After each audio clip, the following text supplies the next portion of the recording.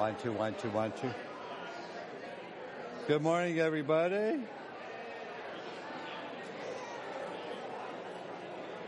One, two. Can you hear me, Sam? Okay. Might want to raise it up so they can. Good morning, family. Yeah, you guys listen to me just like my kids do at home. I can see. Yeah, thank you very much, Randy. I'm glad somebody's acknowledging. Good morning. There we go. Yeah, I feel like I'm at home with my children. They ignore me too. Anyways, I'm so glad to be here with you all. Some of you may remember the last time I was up here teaching with you like this was July 8th last year. And there's a reason that I remember that date so well. I had a machine attached to me, remember? And it was vacuuming out a hole in me that was about this big. And it was about that deep. I could show you pictures if you want to see. You know, nobody ever wants to see the pictures. Except my nursing friends. They're all like, cool, you know. Anyway. So, and on that day, right back there in the corner, the pastor asked you all to pray for me. That was July 8th.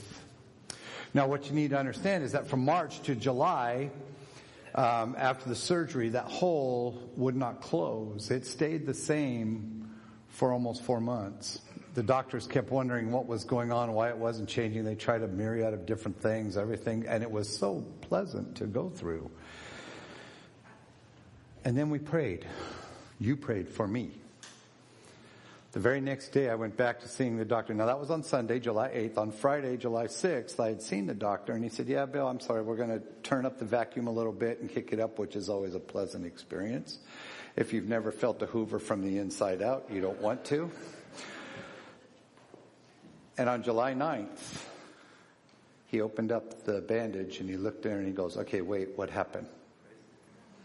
And I said, what do you mean? And he said, wait, something's different. And he said, are you sure this measurement's correct? So he went and he measured. And he said, something definitely has changed. This thing has changed almost 25% in 2 days. I said, well, actually, if you want to know, it was really overnight, but that's just me. What happened? And I said, my church gathered around me and asked God to intervene, and he did. See, when you ask God to do that with an earnest heart and all of a sudden it happens, sometimes we'll go, wow, God did it. When in the scripture it says, you do not have because you do not ask. So I wanted to appear to say thank you for me and my families, because then a week later they took the vacuum off because the hole had gotten so small so fast.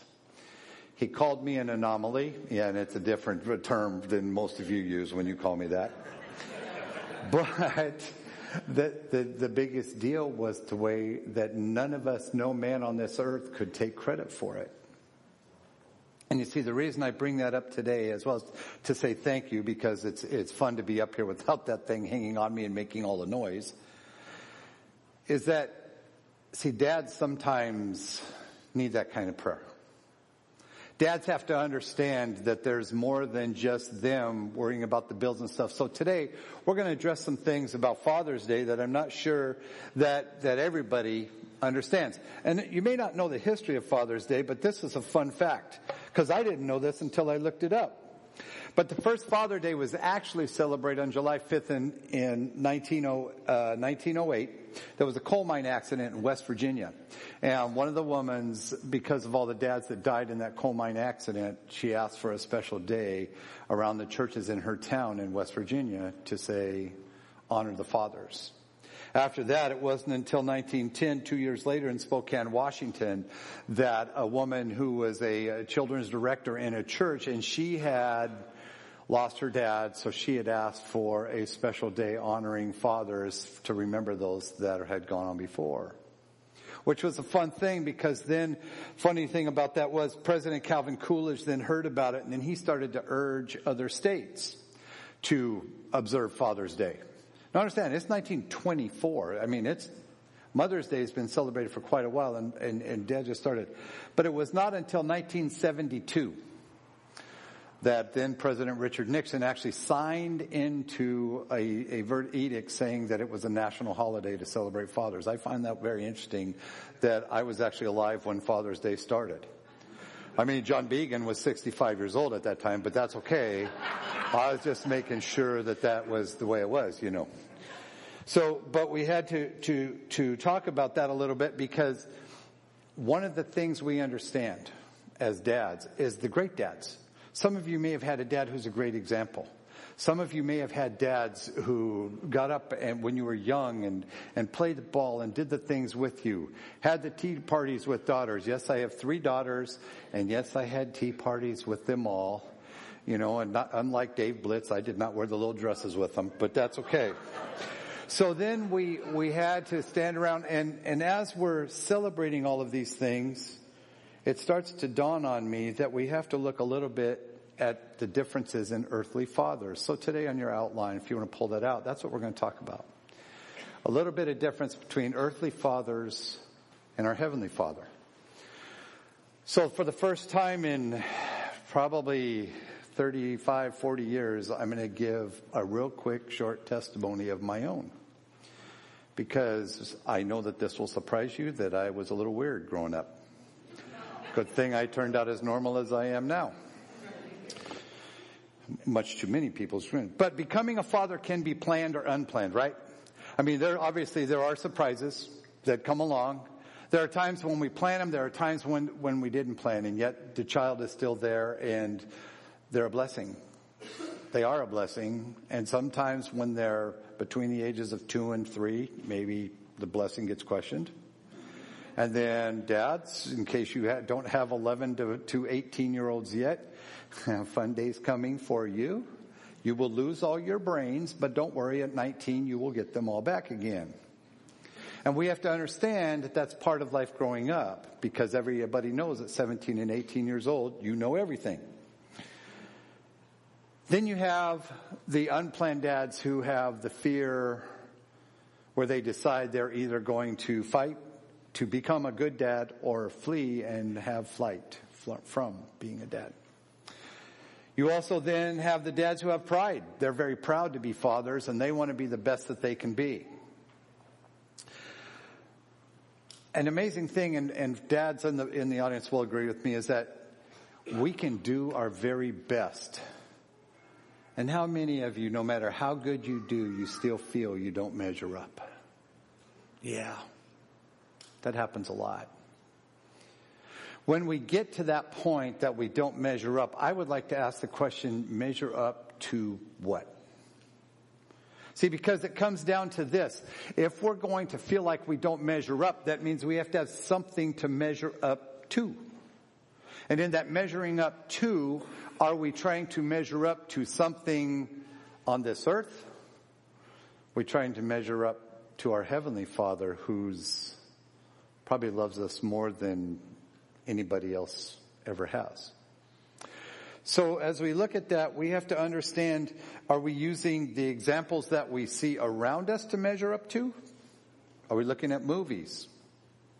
See, when I was young, I grew up in a very abusive home, and every once in a while we would get to go to the movies. We lived in an air base in Hawaii called Barbers Point, and it would cost 25 cents to go to the movies, and if I had an extra dime, I got my nickel popcorn and my nickel soda. So for 35 cents, I could go watch all the Elvis movies I wanted to. Because back in the 60s, that's when this was. Yes, I know how many of you weren't born yet. Thank you for sharing. We know that he always ended up as the hero of it. Sometimes he got dismayed and everything. The plot was always the same in every single one. But he was the hero in it because he was kind and generous and thoughtful. Not because he could sing great or anything else and play the guitar and do all those things he did, but because of that he was. Not a great example of a father. That's not my point. My point just is that those are the kinds of things that we try to measure up to. My story started in 1956. I was born in Seattle, Washington, in an age when Abandonment to an orphanage or abortion was an option, but my mother decided to keep me. And she would tell me this, and then later on I didn't understand why until I put some dates together.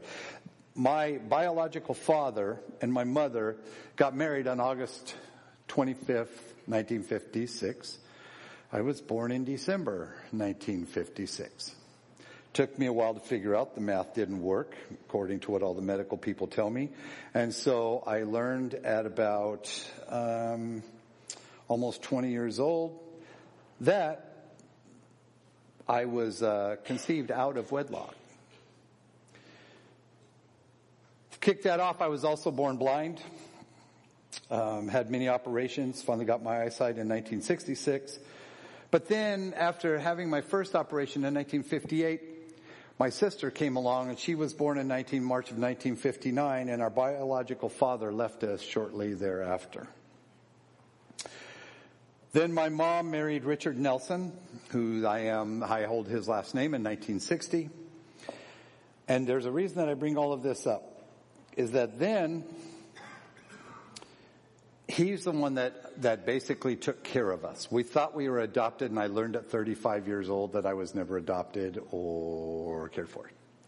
And at that point in time, we realized why we grew up in such an abusive and alcoholic home. I mean, there were days when I would cover my sister in the closet while I was being beat on the back with an iron hanger. So, you see, I had not the greatest examples of who a dad is.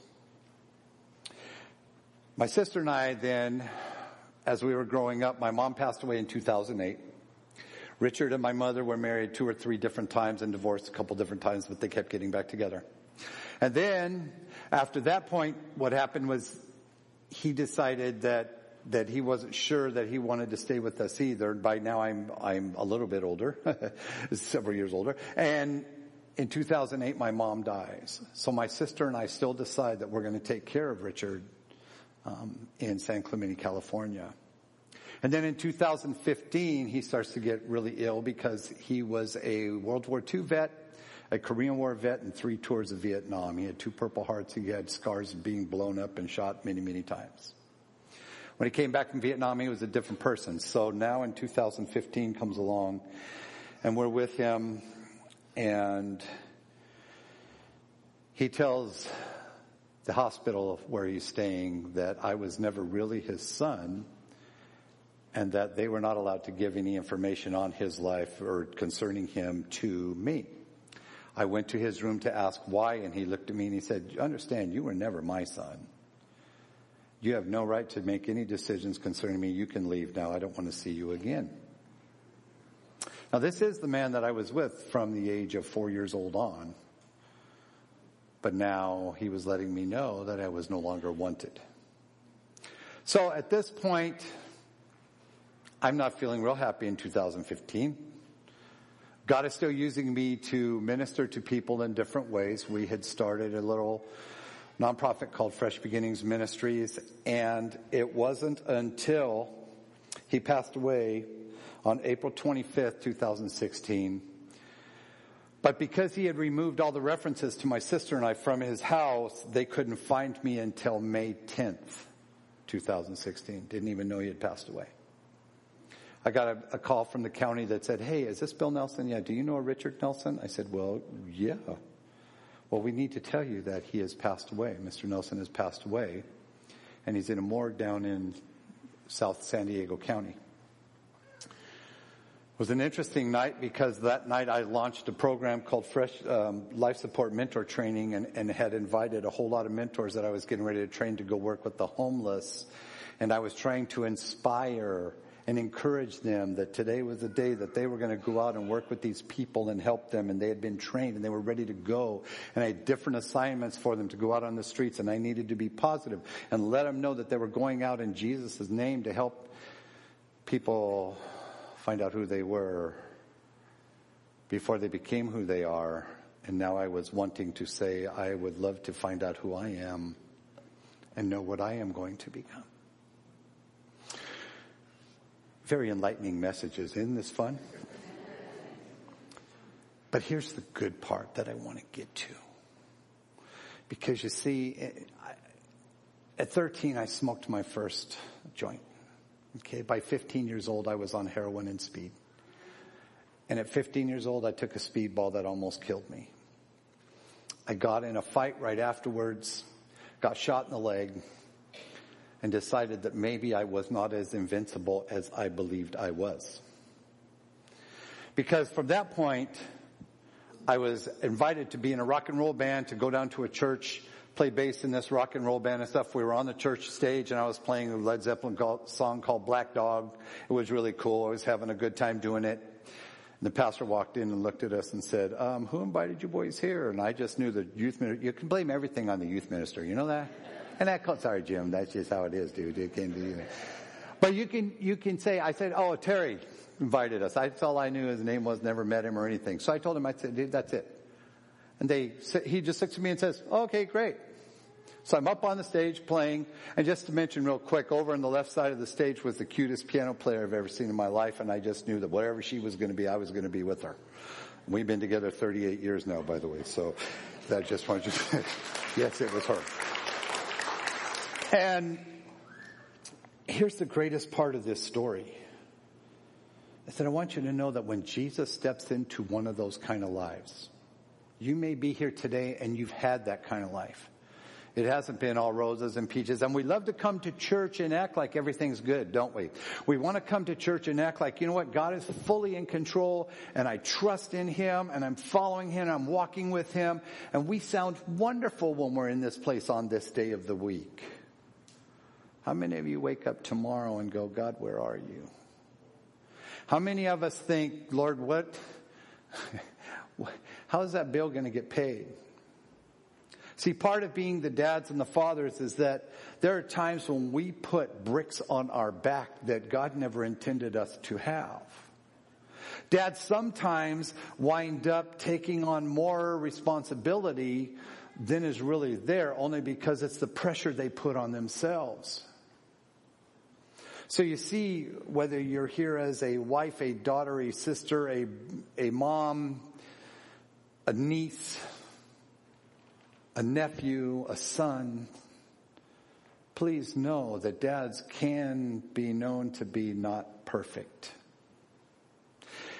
Once you realize that, once you think about your dad, once you come to the grips that maybe dad's struggling a little bit because right now he needs God to walk beside him, that's where I want to get to with this message. Because as dark and lonely and ugly that life was that was growing up in the 50s, 60s, and 70s, Jesus stepped in. And when He did, all kinds of things happened. My wife today, Kathy, of 38 years. I have 3 daughters, Sherry, Julie, and Kaylee. I have son-in-law, Ben, who is one of the greatest dads ever. I'm very proud of him, the way that he works with his kids. And I have 3 grandchildren, Dylan, Sophia, and Cody, and because I have the microphone, I can stand up here and say they love me the most. I'm going to pay for that one later. Anyway, so I just wanted you to know that's my story. Now, my children also, I want you to know, my kids growing up didn't know about my past until I think the oldest one was like 18 or 19 years old before she found out how I grew up. Because I felt like my job was they don't need to know any of that. And so, yeah, I know I was the kicker, and I broke up where I said, hey, I'm not going to be the dad that follows in the line that I came from. And so again, I'm being a little weird. I know that shocks you all. Because I don't understand why you would inflict that on your children at this point. I knew I didn't want to be who the person was, what happened to me. So as we talk about now our God, our Father, let's talk a little about who He is. In your outline, you see our core beliefs and the core beliefs that comes up. Here's the good part about our core beliefs. I love to read this. Do I have the slide? There they are. There is one God, though He has eternally existed in 3 distinct co-equal persons, Father, Son, and Holy Spirit. God is the creator and sustainer of all things. He spoke the universe into existence and holds it together through His will. Though God transcends time and space, my favorite part, He has chosen to stay intimately involved with His creation. The key word in all of that, if you're going to circle anything on here, Chosen. See, every one of you sitting in this place has been chosen. We're all different. Look at all the people around you. They're not the same as you. And you're saying, thank God. Well, especially if you're sitting next to Dave or John, I get it. But my point is, when we stand before him, he sees us how he purposefully created us.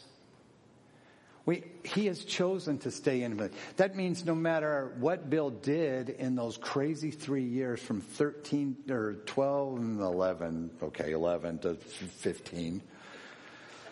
No matter what craziness Bill did in those years, at 15 in that little church in Long Beach, God decided to step in and say, guess what?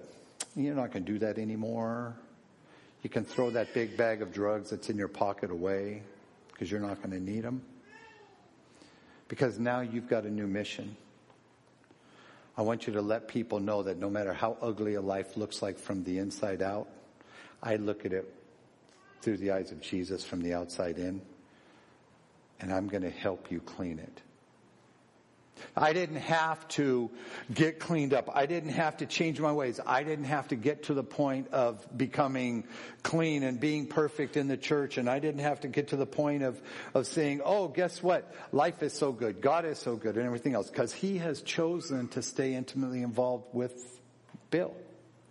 So if you want to, you take that bottom sentence in that statement, take off his creation, and put your name there. He has chosen to stay intimately involved with Randy, with Diane, Rita, with Eric, with Mikey. God has chosen to stay intimately involved. My question here is, do we choose to stay involved with him? Because that's your decision. He loves you so much, he gives you free will. He gives you the chance to make that decision of whether or not to return that chosenness. Well, I just made up a good word. So, or choosingness, I guess, however you want to say it. My redneck relatives just came in. Sorry. So, you want to know if you're chosen to stay with him. You get to choose whether or not you're going to choose to stay intimately involved with him. And sometimes we say, I can't look 6 months ahead. I can't look a year ahead. Guess what? If I look right now at Bill, because I would have been up here a lot sooner, but the pastor. So, if you look at 11:05 right now and you say, okay, guess what? At 11:15, I'm going to stay chosen to be intimately involved with my Creator. We want to keep that. We want to stay there. We want to keep that choosing. Can you rest in that thought that the most powerful being in the universe has chosen? He wants to know you.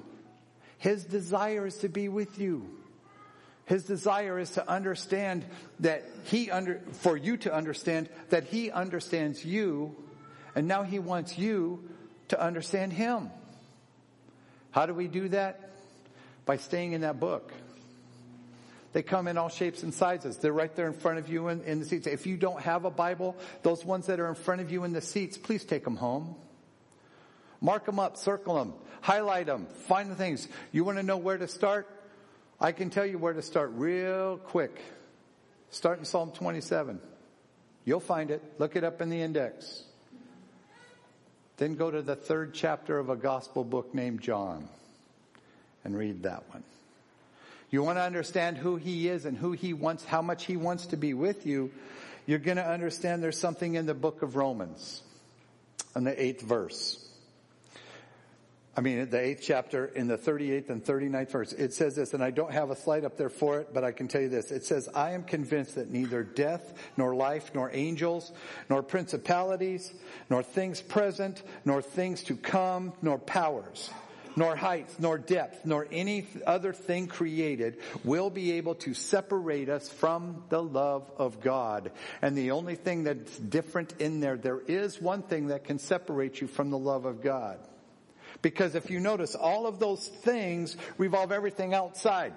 Nothing outside can separate you from the love of God. But here's what Paul was trying to tell the Roman church, that he had never been to, by the way. But he was trying to encourage them that there is no condemnation for those who are in Christ Jesus. And he ends by telling them nothing can separate them from the love of God, except that what's not in the list is you. So you can look through that great list and see all the things that nothing can separate us, but you're not in there. Myself is not in there. Yourself is not in there.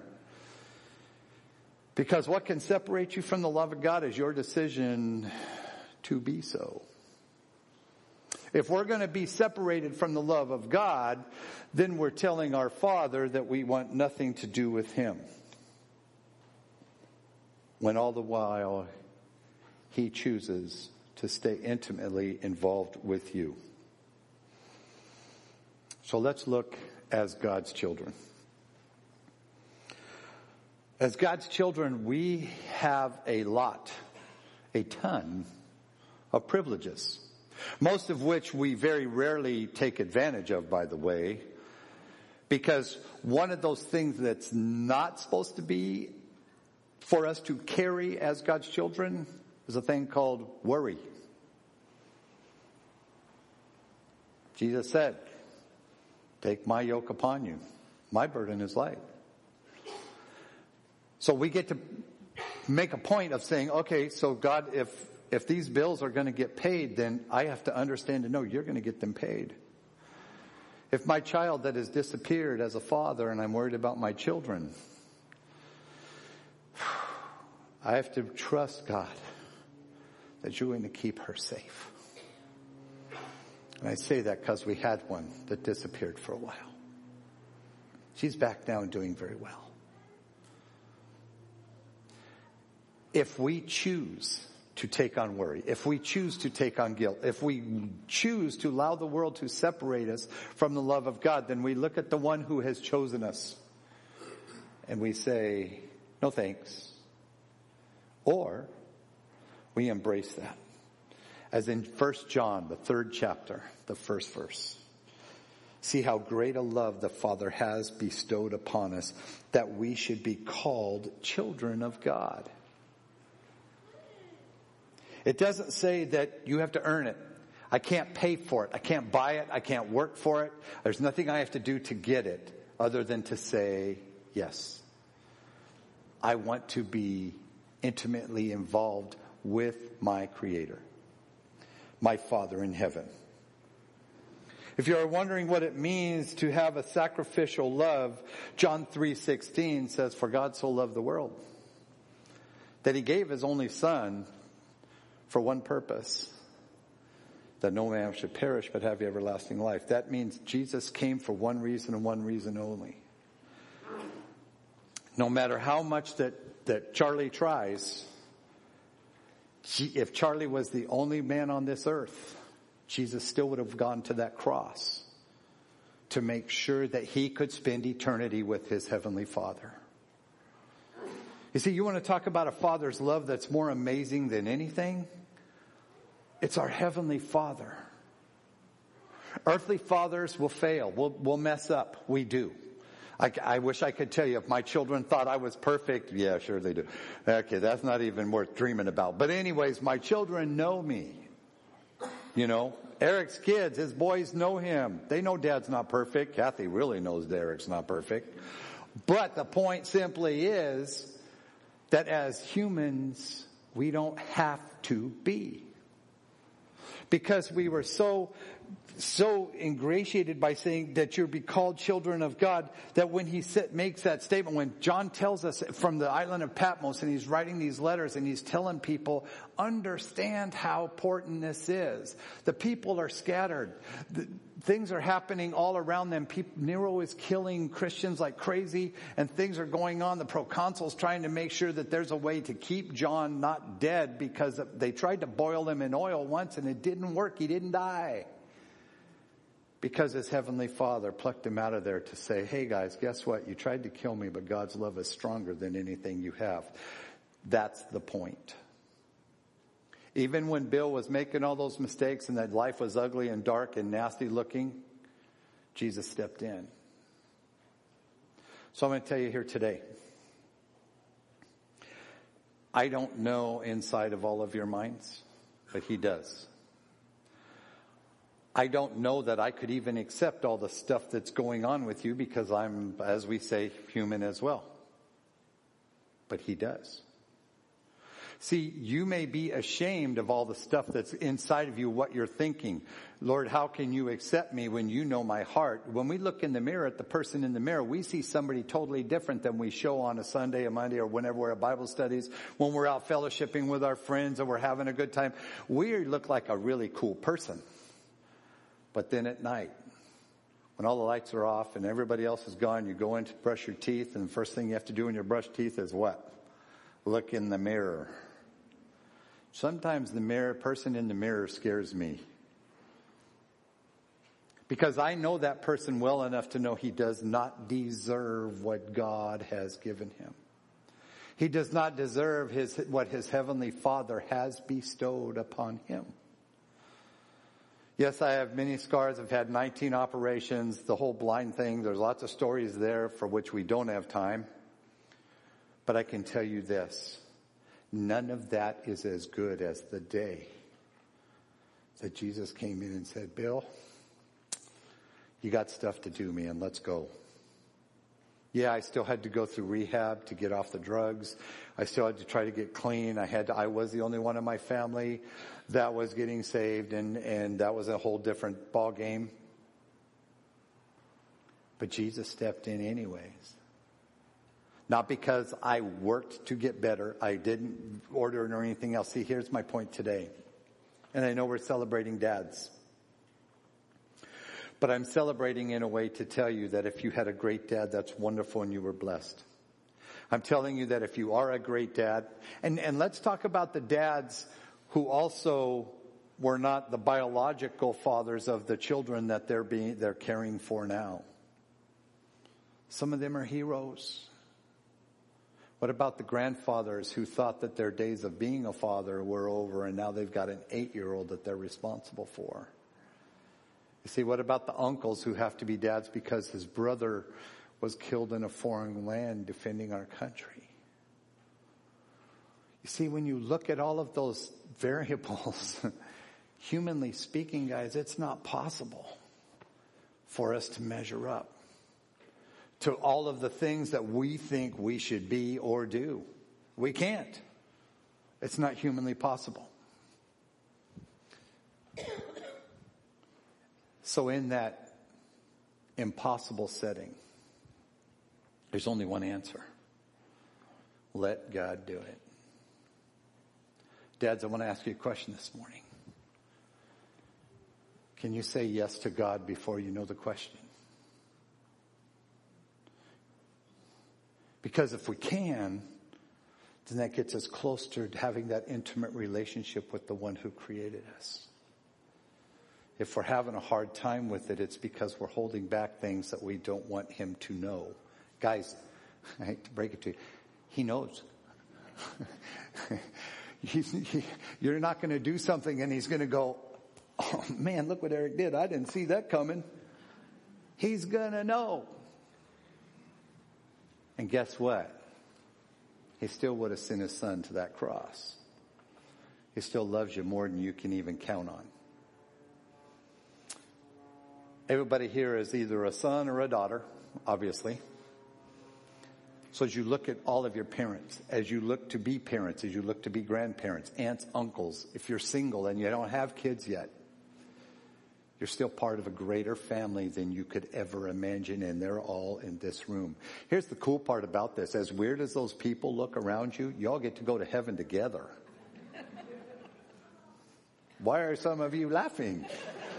That's a good question. If I had somebody laughing next to me, I'm going, why are you laughing? What's that about? Because there's no way that we can understand or know the ways of God, and he does. And so at that point, it becomes a matter of faith. So this morning, I'm going to ask you a couple of questions. Do you have the faith to say yes to God before you know the question? My sister always said, I'm not going to ask God the question because he might send me to Egypt. I don't know why she picked Egypt. She just picked Egypt. But see, if God asks you to go someplace, do something, or something, if, Greg Wagner wants me to go to Speedway all the time. I don't know that I want to get all muddy in the motorcycle races, but that's okay. Because I know this, in all the stuff that I look at in the mirror, I have a heavenly Father who will never look at me and say, you are not mine, and you don't matter. He's the one that says to me, come on, I'm going to go with you. Let's go do what we got to do. And so now, for a long time, I'm not going to tell you I'm 62 years old. Never mind. I want you to understand and know that he's not going to fail you when you call on him. When you feel like you're on your knees, when you feel like you're scraped up and stuff, and when you feel like you're going through trouble, family, please understand, when you're going through trouble, especially spiritually, when we're going through trouble as a church, as a human being, as a family, it's not because we did something wrong. It's because an enemy knows you're trying to do something right and you made him angry. So please know that when troubles grow and they get bigger and stuff, it's not because you're doing something wrong. It's because you did something right.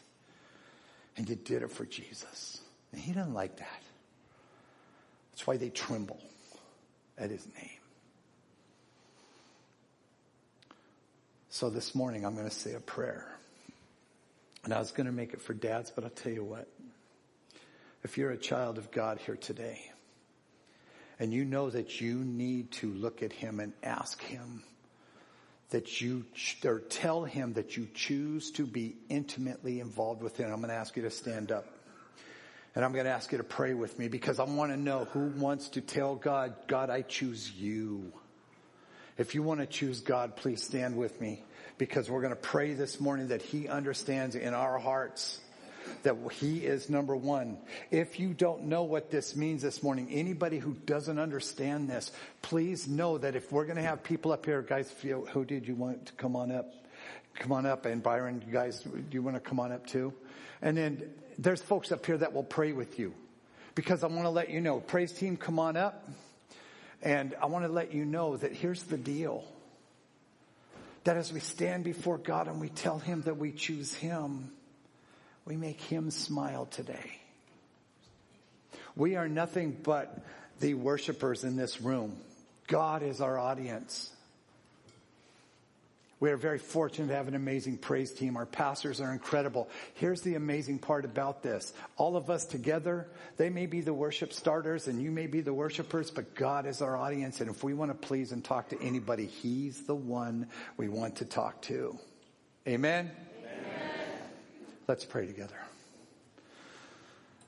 Father God, we thank you so much. We are so eternally grateful. We are so in love with who you are. We do not understand, God, how you can take something as dirty and ugly as me and choose to want to be intimately involved in everything about my life. I don't understand, God, why you would ask me to be alongside you to let others know who you are. So as we all stand together and we proclaim this morning that, Heavenly Father, we choose you, please know that we are responding to you choosing us to say, we choose you, Father. We know that in our earthliness and in the humanness that we are, that we stand before you to say, God, we choose you. I don't know all of the needs in this room, and you do, Father. So please reach into those hearts that are hurting. Reach down to those people that are in those dark places right now, Father. Show your light of love. Wrap your arms around them that they would feel your peace and love. For those that have questions on decisions that they need to make this day, God, may your wisdom follow them and may they walk with you in all that they do. Guide and lead us, Father. And if there's anybody in this place today, Lord, that doesn't know who you are and know your Son, Jesus Christ, as their personal Lord and Savior, may they not leave this building without finding him and knowing him and believing and understanding who he is. Help us as a church to lead and guide those who are searching. Help us as a church to know those decisions that may surround a whole lot of different issues. But today we come before you as a church of God to say, Father, we want to follow your leading. We want to follow your Son. We want to follow your wisdom. Help us to know what it means to completely choose you and say yes before we even know the question.